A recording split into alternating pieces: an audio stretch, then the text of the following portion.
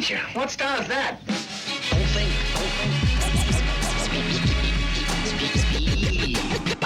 You are now listening to the Bishop Chronicles. Bishop Chronicles. You're lots to learn. Right with me. It's my own secret technique. Piece of the planet, you know what it is. Adisa, the Bishop, you know what I'm saying? The Black Ron Burgundy is in the building. And I'm chilling with one of my homies from like, how long have we been cool? I mean, when was it that you did the DMC at the HHCF place? Well, how long ago was that? Was that 4 years ago? 5? 2016.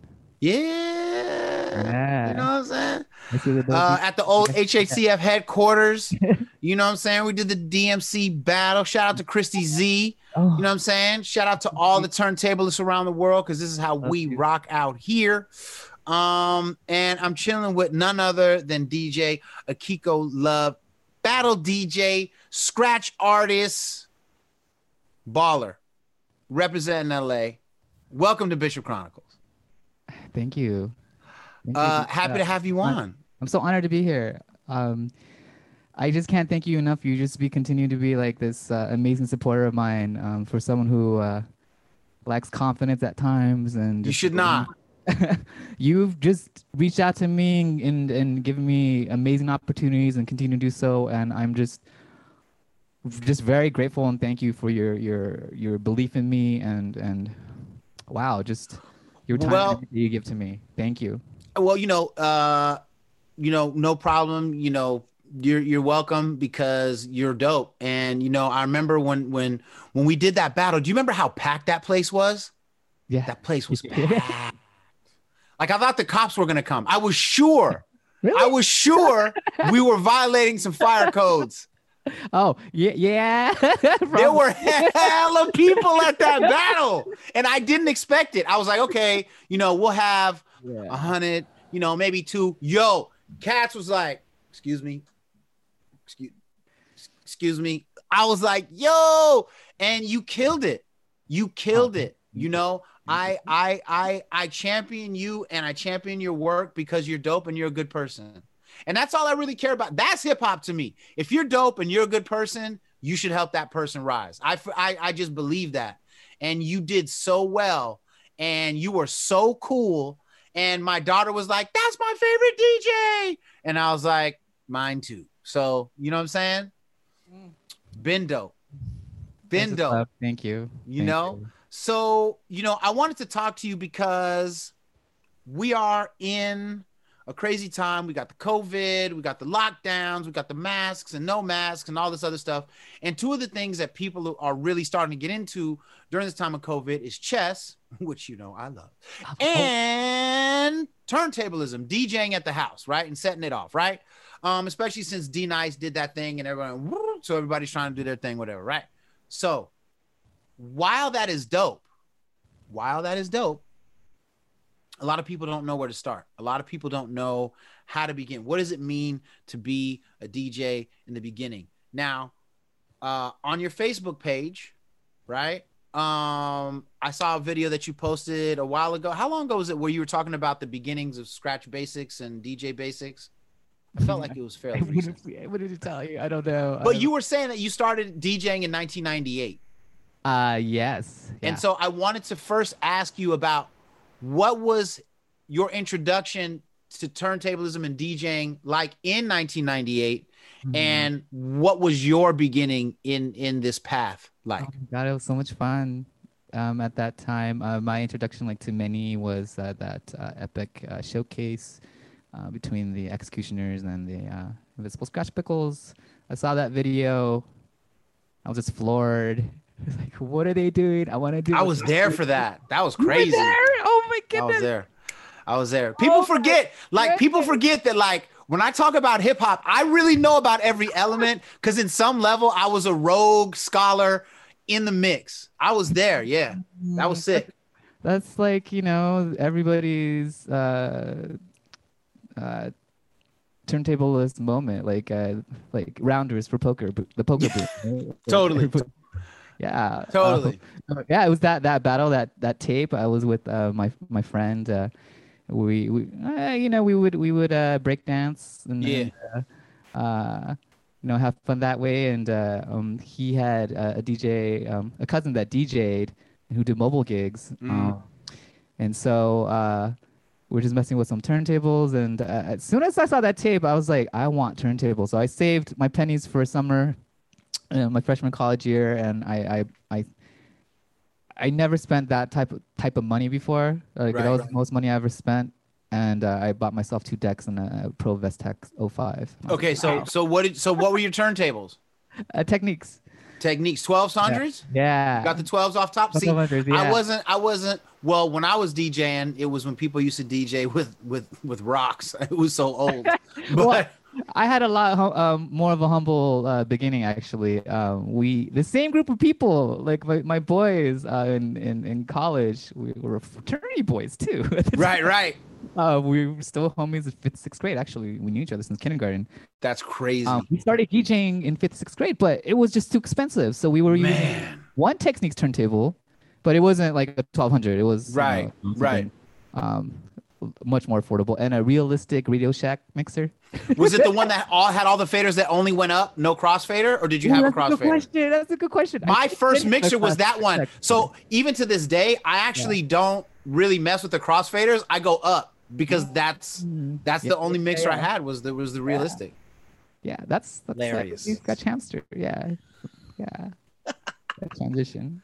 So what were the hip hop records that you remember early on? Let's take it back in the early. What are the earliest hip hop records that you remember just playing and loving? For like take Ooh. DJing out, like just like I love this song. Ooh. I love this. That's a great question. Vinyl. Any song, just any song, but vinyl's fine. But like songs that you just remember, like, yo, this song was dope to me. For some That song was reason, like the vibe, the energy, his rhythm, his vibe. Like I love Heavy D. Hey, Heavy D, R.I.P. Oh my But God. now Heavy D was so dope. Girls will love me. Heavy D, it's weird too because he was so amazing when he passed away, and he still gets props. But like, I still don't think he gets the props he really deserves. Oh my goodness, I loved watching him perform. He could dance, he could rap, he could Yeah, oh my act. goodness, He was it's funny. Yeah, You know what I'm saying? Everybody go look up something by Heavy D right now. You know what I'm saying? Like well, not right now, but after you finish Bishop. You know what I'm saying? So what about, okay, so you get these turntables, you get your mixer. Yeah. Did you have somebody teaching you how to do stuff? Like, how were you getting your knowledge? Because back in my day, you had somebody who laced you. Right, and I guess that the same core of people and friends, like we had other friends who DJ'd and battled as well, and so that helped. But at that time, 98, we weren't sharing very much. Right. Yeah, so like whatever video footage I could get my hands on, whatever on the radio, if I could catch any of the junkies on the radio. Yeah, beat junkies. Oh, I was so spoiled in the 90s. The radio was so good. Did you used to go see him set it off ever? I'm sorry, like Did you ever go see the beat junkies do shows? Or did you just pick up the VHSs whenever they popped up, or like what was the vibe? I'm trying to think. I'm like, yes, of course, like, throughout the years, but like when I first started out, I'm trying to think like I had the complete honor to DJ with Icy Ice. I was like, woo, shout out to Icy how you Ice. do it? You know what I'm I'm like, saying? he blew my mind. I didn't know that you could do that. With Hey. like, what? That's allowed? You could do that? Like, wow. Okay. That's possible. I didn't know that was possible. And I would say he's by far the DJ who's just made a mark on me by I've never seen another DJ who I would say like just a master on the mic as well. Now that is a separate skill for a DJ, right? God. Because Oh there's a my lot of God. DJs that can be like, "Meh, meh, meh, meh," but like you give them a mic and they're like, is this thing on? Hey guys, I'm a DJ. You know what I'm saying? Not the case with Icy Ice at all, ever. Oh, the epitome of a party rocker. And Yeah. wow.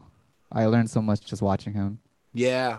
Yeah. Nah, that's dope, man. Shout out to all the beat junkies. You know, we just had Rhett Matic on not too long ago. Oh, you did? Oh, Yeah, and I gotta get Babs on. You know what I'm saying? oh, hell yeah. Yeah, Love I got love for the beat junkies forever. You know, straight up. So how did you? What were your records that you first started? Did you focus on juggling? Did you focus on scratching? Did you focus on Scratching. blends? You were straight For scratching. 7 months, I was just scratching. No mixing, no blends. And what I figured out was like, hey, I started DJing for our fraternity parties and started making money off the gigs. I heard that. What college were you at, and what fraternity were you in? Let's see. Undergrad, I did go to Cal Poly Pomona. I was at an open fraternity at Cal State LA, and I repped Beta Omega Phi, meaning, open fraternity. We were all from all over UC, Cal State, Yeah. JCs, Yeah. private schools as well. So, yeah, we're all over Southern Cali. We had That good sounds time. sick. Yeah. Did you guys have crazy pledging stuff? Of course. What was the craziest pledge thing? That I could share and not get my fraternity in trouble. Whatever you could think of and heard and whatever. Right, all of that. Yeah, we did that.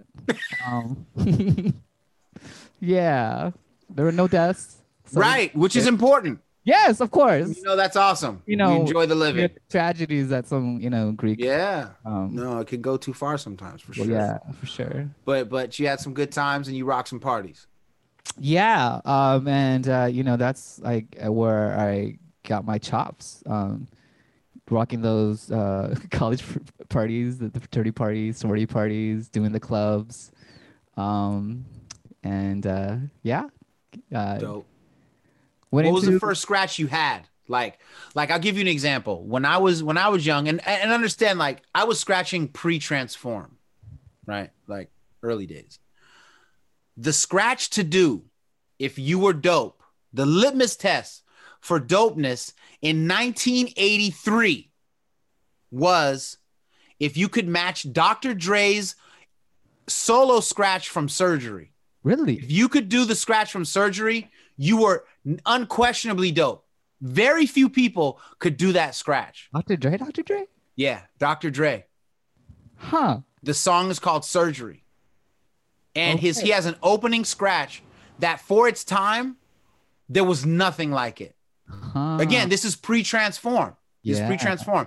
No one scratched like Dr. Dre. He was unquestionably dope. And I remember I went to the guy who was teaching me how to DJ, and we both had that record. And he was like, we're playing it. And I was like, man, Dr. Dre is like crazy, right? And he was like, yeah. He was like, can you do that scratch? And I was like, no, man, that's Dre, fool. Like nobody can do that. So what He was said- the scratch? Can you explain it? Was it a pattern? Was it? It was a pattern. Okay. It was just an ill solo. So it'd be like, because it was like, he was like a doctor, right? So it'd be Okay. like calling Dr. Dre to surgery. Tuck, tuck, did it.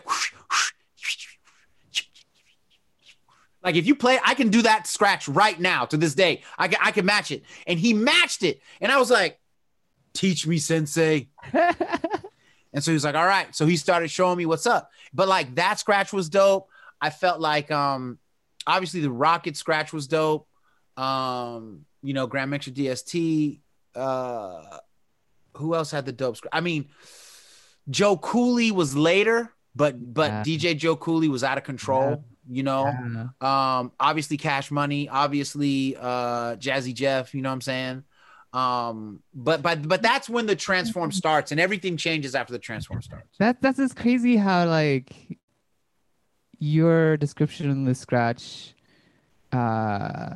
evolution or development or just people who impacted scratching. You name DJs and you're alluding to more or less like tracks or scratch production. Yeah. Yeah.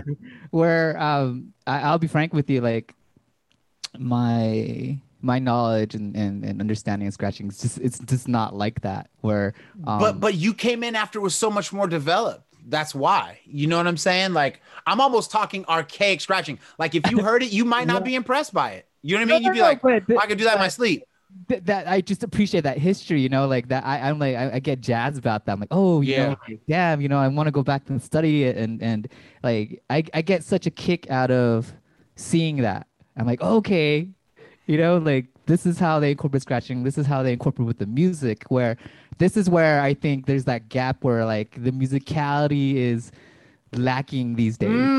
Now that is a deep thing, right? Because speaking of the musicality, in those days, I'll tell you who was just still, but I mean, obviously because he's such a producer now, you don't tend to think of him as the DJ he is, but the first most melodic scratcher in hip hop DJing to me is Premier. No one is as melodic with their scratching as Premier. And the only other person that I ever knew who was near that and is damn close is DJ back in the day from the Bay. You wouldn't know, but it's Rob Ski. Rob Ski back in the day from Daly City. Everybody you know Rob Ski, but he now lives in Florida and goes by Rob Flo. But Rob Flo's musicality in scratching is only bested by Premier. Only. He's the only person. And I'm saying through the history of my life, I listen to so many DJs. I've been to so many battles. I've been in so many backyards. I've been to so many house parties.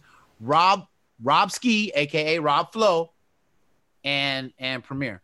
But the musicality that Premier is able to deliver on a turntable for me is akin to like when, you know, and only people who know jazz know, like when Miles Davis blows in a horn, you know it's Miles, and that's a particular kind of skill. I almost always know when Premier is doing his thing because the musicality is in the scratch, and it's not matched. Gotcha. Yeah. When I think of musicality, the first thing that pops out is D Styles. Yeah. D Styles, hella musicality, for sure. It's that funk and flow and control, and I just love it. So what was like the first? So I told you, okay, so I started with this, you know, Dr. Dre scratch. Yeah. Was there a scratch solo that you followed, or was there a routine that anybody else did that you tried to like match? Like how did you say, okay, I'm at the level? Because I watch people try to do Dre scratch and they couldn't do it. And he's like, he's trash. They kind of got it. Hey. You know, like what was your litmus test at the time for your skill? Like what was the bar? I was so misguided. You're just a rebel scratch artist. Yeah. Thinking back, like I was trying to do the crap scratch right away. Yeah. And I think I was trying to emulate either a chirp sound, right, or doing single quick flares, like stuff like just way beyond. Yeah. And like shout out to DJ Flair. And thinking back, that's super, like, I didn't have a teacher. Right. You're a Ronin DJ. Wow. But like these days, like when I practice, it's mostly practicing root scratches and fundamentals. Which brings me back to my point. What is a root scratch and a fundamental for someone who is brand new? They're at the house, they got their setup, but they don't really know what they're doing. Yeah, 5 scratchers. Baby, of course, tear. And then it doesn't matter what step, it depends on what you're comfortable with, but right. A stab, transform, and a chirp. Yeah. Those are your scratches, and everything beyond that, like it builds to all your other more complex. Now, let me ask you, as someone who was an older DJ who was scratching like before the transform, like who kind of created the idea that those were the root scratches?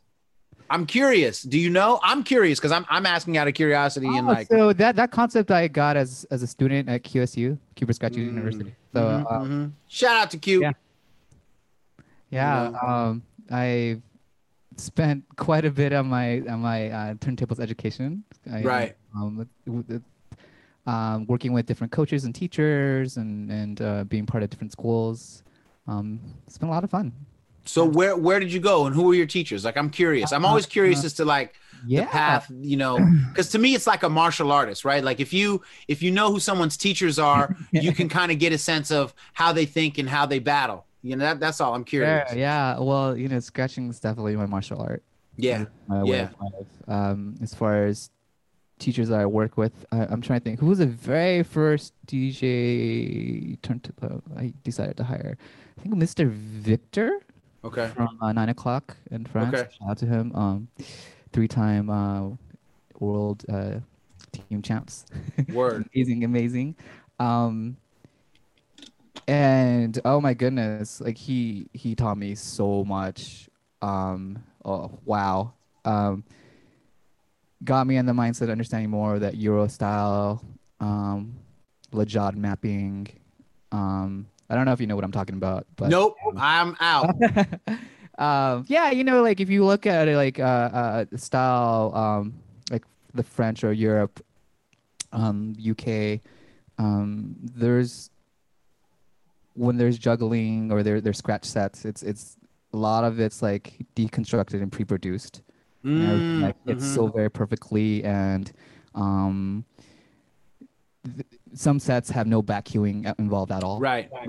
So and that's done through production. So Word. and it's just a different way of battling, but it's, I really never realized that. You know oh what my I'm saying? goodness, it just I blows really my never mind. realized that about the UK DJs. So You know what I'm saying? he introduced me to that and really helped me fill in the gaps of my fundamentals that I had. This is probably before your time, but did you know a DJ named DJ Leacy from London? You ever heard of Leacy? Ooh. Leacy? What year was he active? Leacy would have been. Nah, you wouldn't have known because that would have been like 93. Okay. DJ Leacy was like 93. Okay. And like Leacy was off the chain as a scratch DJ, but really Leacy's skill was in the way that he would put breaks together, and he always had rare grooves. Like he was playing records I really didn't know where the hell he got them from.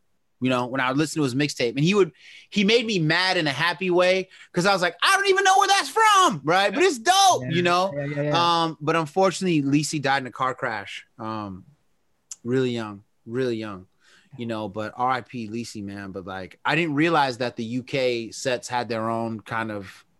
Oh yeah, it's like if you could think of any sport, like even I'm sure in jiu-jitsu, right? Like Yeah. Like Those like styles. American jiu-jitsu, American Brazilian jiu-jitsu is probably very different than Brazilian jiu-jitsu in Brazil, right? Or Japanese jiu-jitsu, right on the ground, still going to be very different. No, that like these just touched on Japan. Like Japan turntablism is oh my god, a different level. They're just beasting out there. I just have Yeah.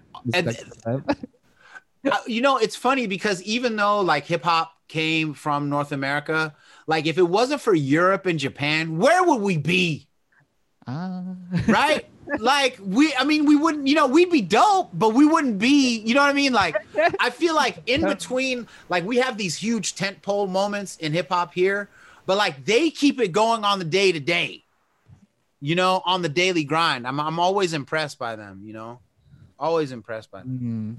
Yeah, and this just speaks like how powerful like turntablism is for people and how that art reaches people, speaks to people. It's beautiful. Nah, totally. I love it. Totally. Yeah. So when was your first battle? My first battle. Wait, hold on. Before my first battle, let me finish my coaches. So. Oh yeah. Let me get these coaches. Lay them out. So like Rob Swift. Shout out to Rob Swift. Melody. Brolic arm. I don't have one, but. And I'm trying to think of who else. Oh, and then of course Qbert, QSU. Yeah. Q-Dog. So, yeah. I made my second beat ever at Q's house. Your second beat I ever made in my life, I made at Qbert's house. Wow. What? Yeah. Okay, so share the story. So, have you ever heard of FM20? No. Okay, so FM20 was one of the most devastating rap crews in the history of Earth, based out of the Bay Area. It was Nim, also known as FMD, the Furious Mind Destructionist, and H2O, also known as Harrell Harris. And they teamed up with Qbert, Mixmaster Mike, and Apollo, and they were FM20. They were like hardcore metal and rap, but I mean hardcore thrash, like Slayer level metal, you know what I mean, with rap. But they were too early. The world wasn't ready, you know. But Nim used to go to, where did Nim go to? He went to Reardon High School. I went to Oceana High School. And my boy who lived down the street went to Reardon. He was like, oh, my boy Nim raps. So he connected us, me and him connected. And he was like, oh, I'm about to go make a beat over at Q's house. And that's how I met Qbert. This was like 1986 or 7. Really? Wow. 1986 or 7. Yeah. Yeah. You know what I'm saying? Before I do forget, you know, we talked about a little bit like how the world is looking for outlets and stuff. Yeah. And you mentioned chess. Yeah. We gotta chess it up. Let's go. I'm down. I'm still looking for that. Are you on Light Chess or chess.com? No, I'm on chess.com. You are? Just as Hip Hop Chess. Okay, Hip Hop Chess? Yeah. Okay. Yeah. But I just logged in after not being in for like 2.5 years. Okay, we're gonna play right now then, or after we're done. I gotta get a few games with you. Like, all right, we're gonna hook it up. We're gonna hook it up. Yes, please. Absolutely, absolutely. Yeah. I'm fairly new to the game. I'm just basically using Queen's Gambit to open. Sweet. That's my favorite gambit. What? Is it really? Don't steal my style. Don't come in stealing my style. I'm pretty aggressive. I love being aggressive. I'm hyped.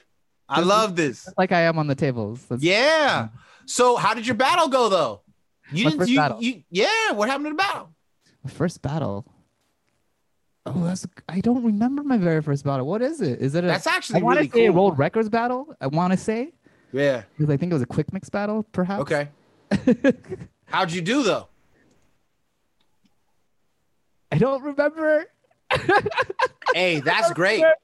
That's great. I think that's good. Oh my God. You know what I mean? Because if you won, then you're not really tripping off it, and if you lost, it didn't impact you. Right.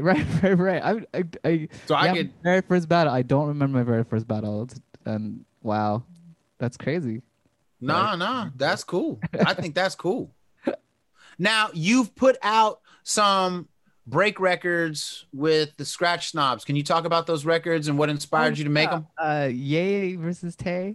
Yeah. Can you show them that? Is there one around? Oh, give me a minute right here. Let me pull one out here.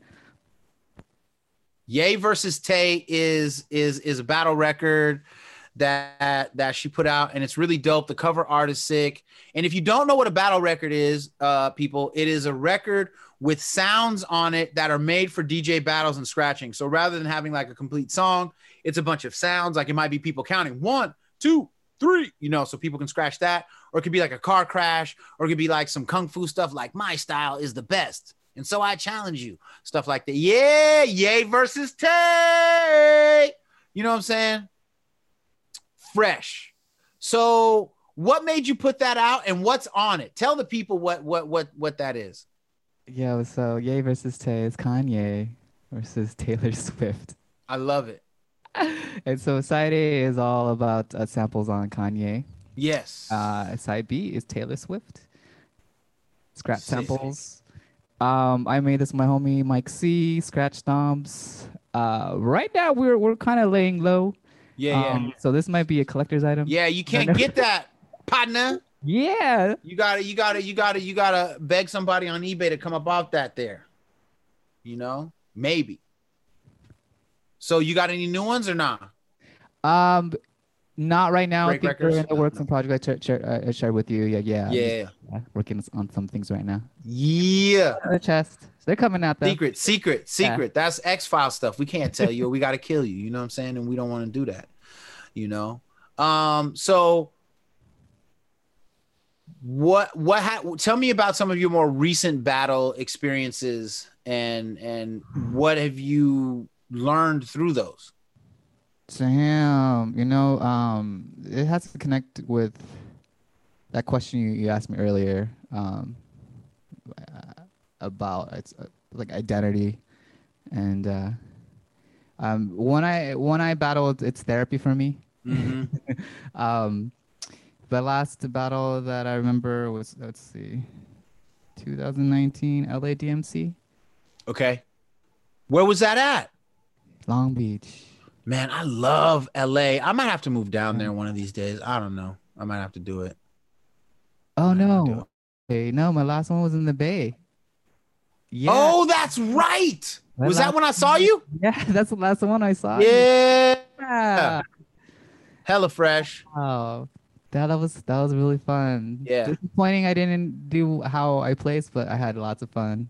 Nah, it was dope. And you know what I'm saying? Like, nobody wins them all. I mean, that's just the reality, right? Like, nobody. So, nah, that's fresh. That was hella dope. Again, shout out to Christy Z. Christy Z is so crucial to the global DJ community, especially where battling is concerned. I can't even think of what the battle scene would have been like without her. Like, truly. Like, I don't know what the with the quality and the quantity of American DJing, especially in the battle space, would be if it wasn't for Christy Z. Definitely, and I just want to echo that sentiment. And the amount of work, the thankless work and hours that she puts in. Yeah, keyword is thankless. The amount of care and love she has for the Tableless competitors. Yes. And I want to share a story. I don't know if she'll be happy if I share this story or not, but I'm gonna do it anyway. Do it. Well, it was my very first DMC. Mm. I decided to go out in New York and compete, and I competed as Akiko Love, and this was one of my first times competing as her. Yeah. And I'll tell you, I was like a hot mess at that time. Like, I didn't really know hair and makeup at that time. Right. And I was kind of more or less like cosplay. Like, I had this pink wig on. I had this like Sailor Moon type of outfit on, and Right. yeah, just having fun, expressing myself. Right. And Being me, yeah. And I always wanted to do DMC, right. and it took me like 13, 14 years after. So I'm like, okay, no, I'm gonna do it now. Right. I'm in. I would say, like, I guess people weren't very supportive and may have said some things, and she did what she did and removed these entities there and made that space safe for me. Nah, see, that's beautiful, man. I That's never what knew hip hop story. is about, I though. never knew that story, and that just really touches me, and I'm just For real. Nah, that's a big deal. That's a big deal. And I appreciate you telling that story, because you're guiding me toward this thing that happened to me years ago. And then we're gonna keep pivoting. But so it was like 2000. I think it might have been 2001, but I doubt it. I was on a panel with Grand Mixer DXT and somebody else who goes way back from New York. And I really don't remember who that other person was. No disrespect. It's just kind of like a crazy day. And so in the middle of this conversation, someone asked, again, this is 2000. Yes, youngster. Yeah. What do you guys say about the lack of like gay, lesbian, trans presence in hip hop? And how do you feel like, how come there aren't more big artists like that right now? And like DXT and whoever was with me was not ready for that question, really. And it wasn't that they were negative in any way. I could just tell that the question caught them off guard, right?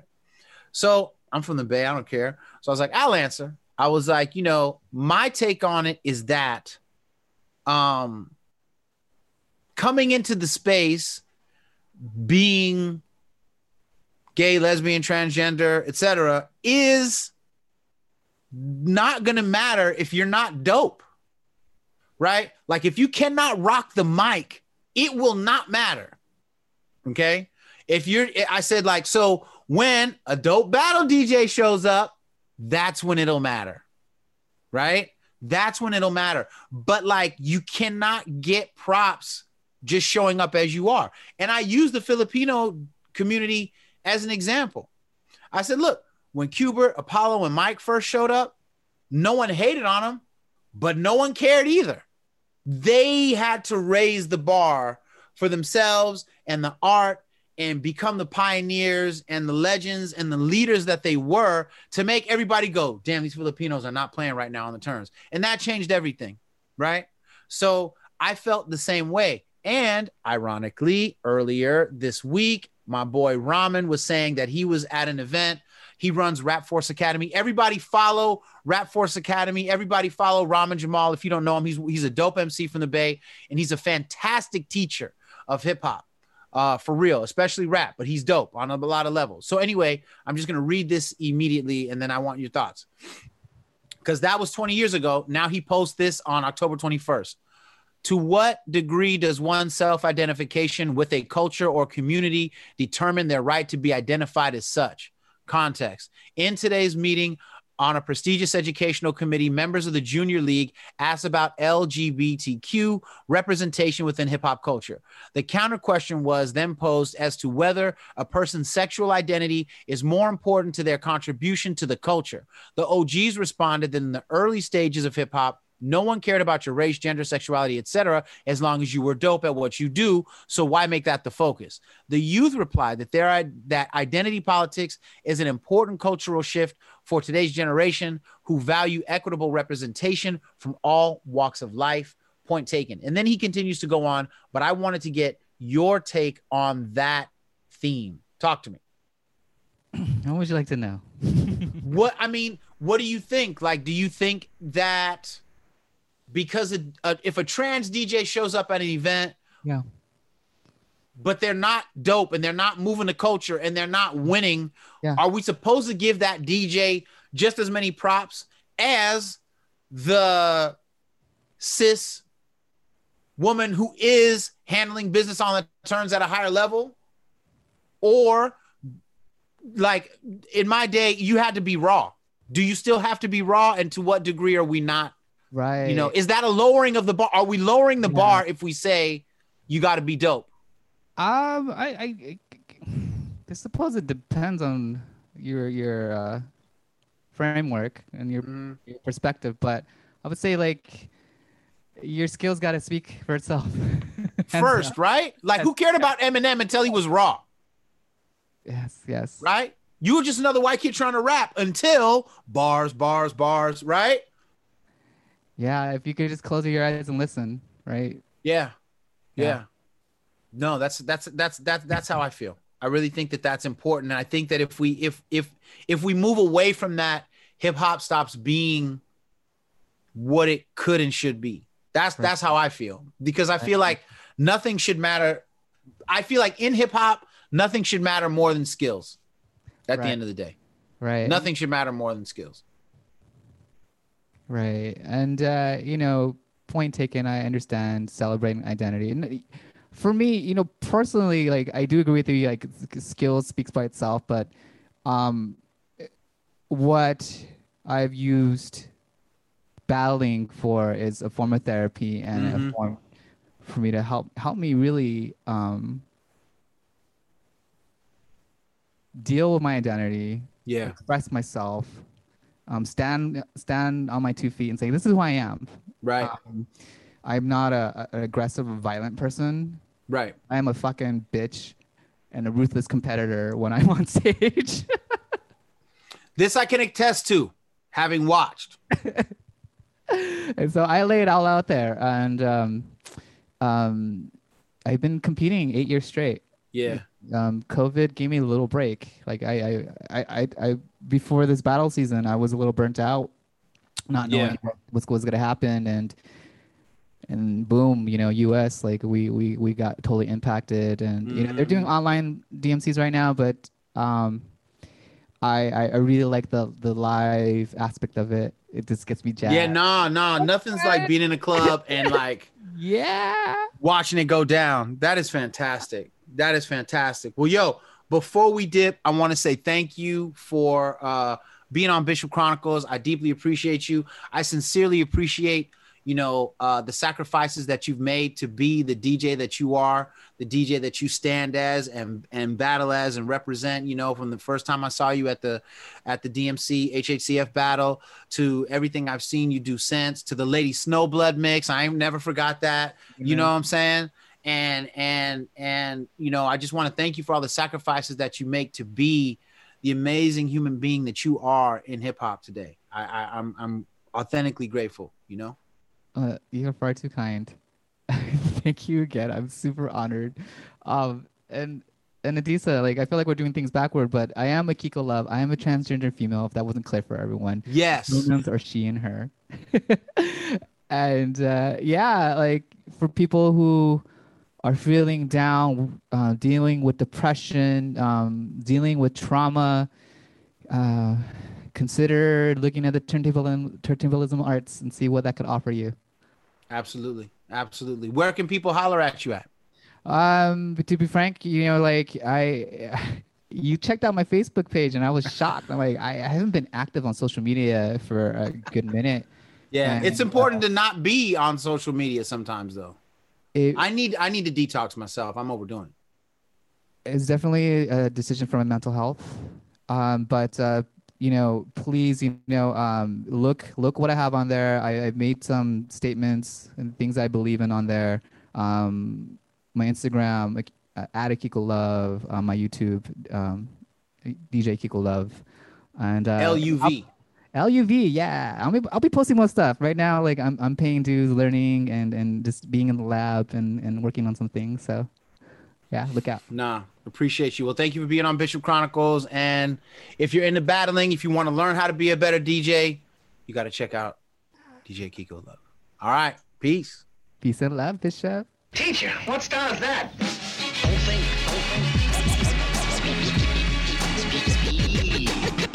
You are now listening to the Bishop Chronicles. Bishop Chronicles. You're lots to learn. Ride with me. It's my own secret technique.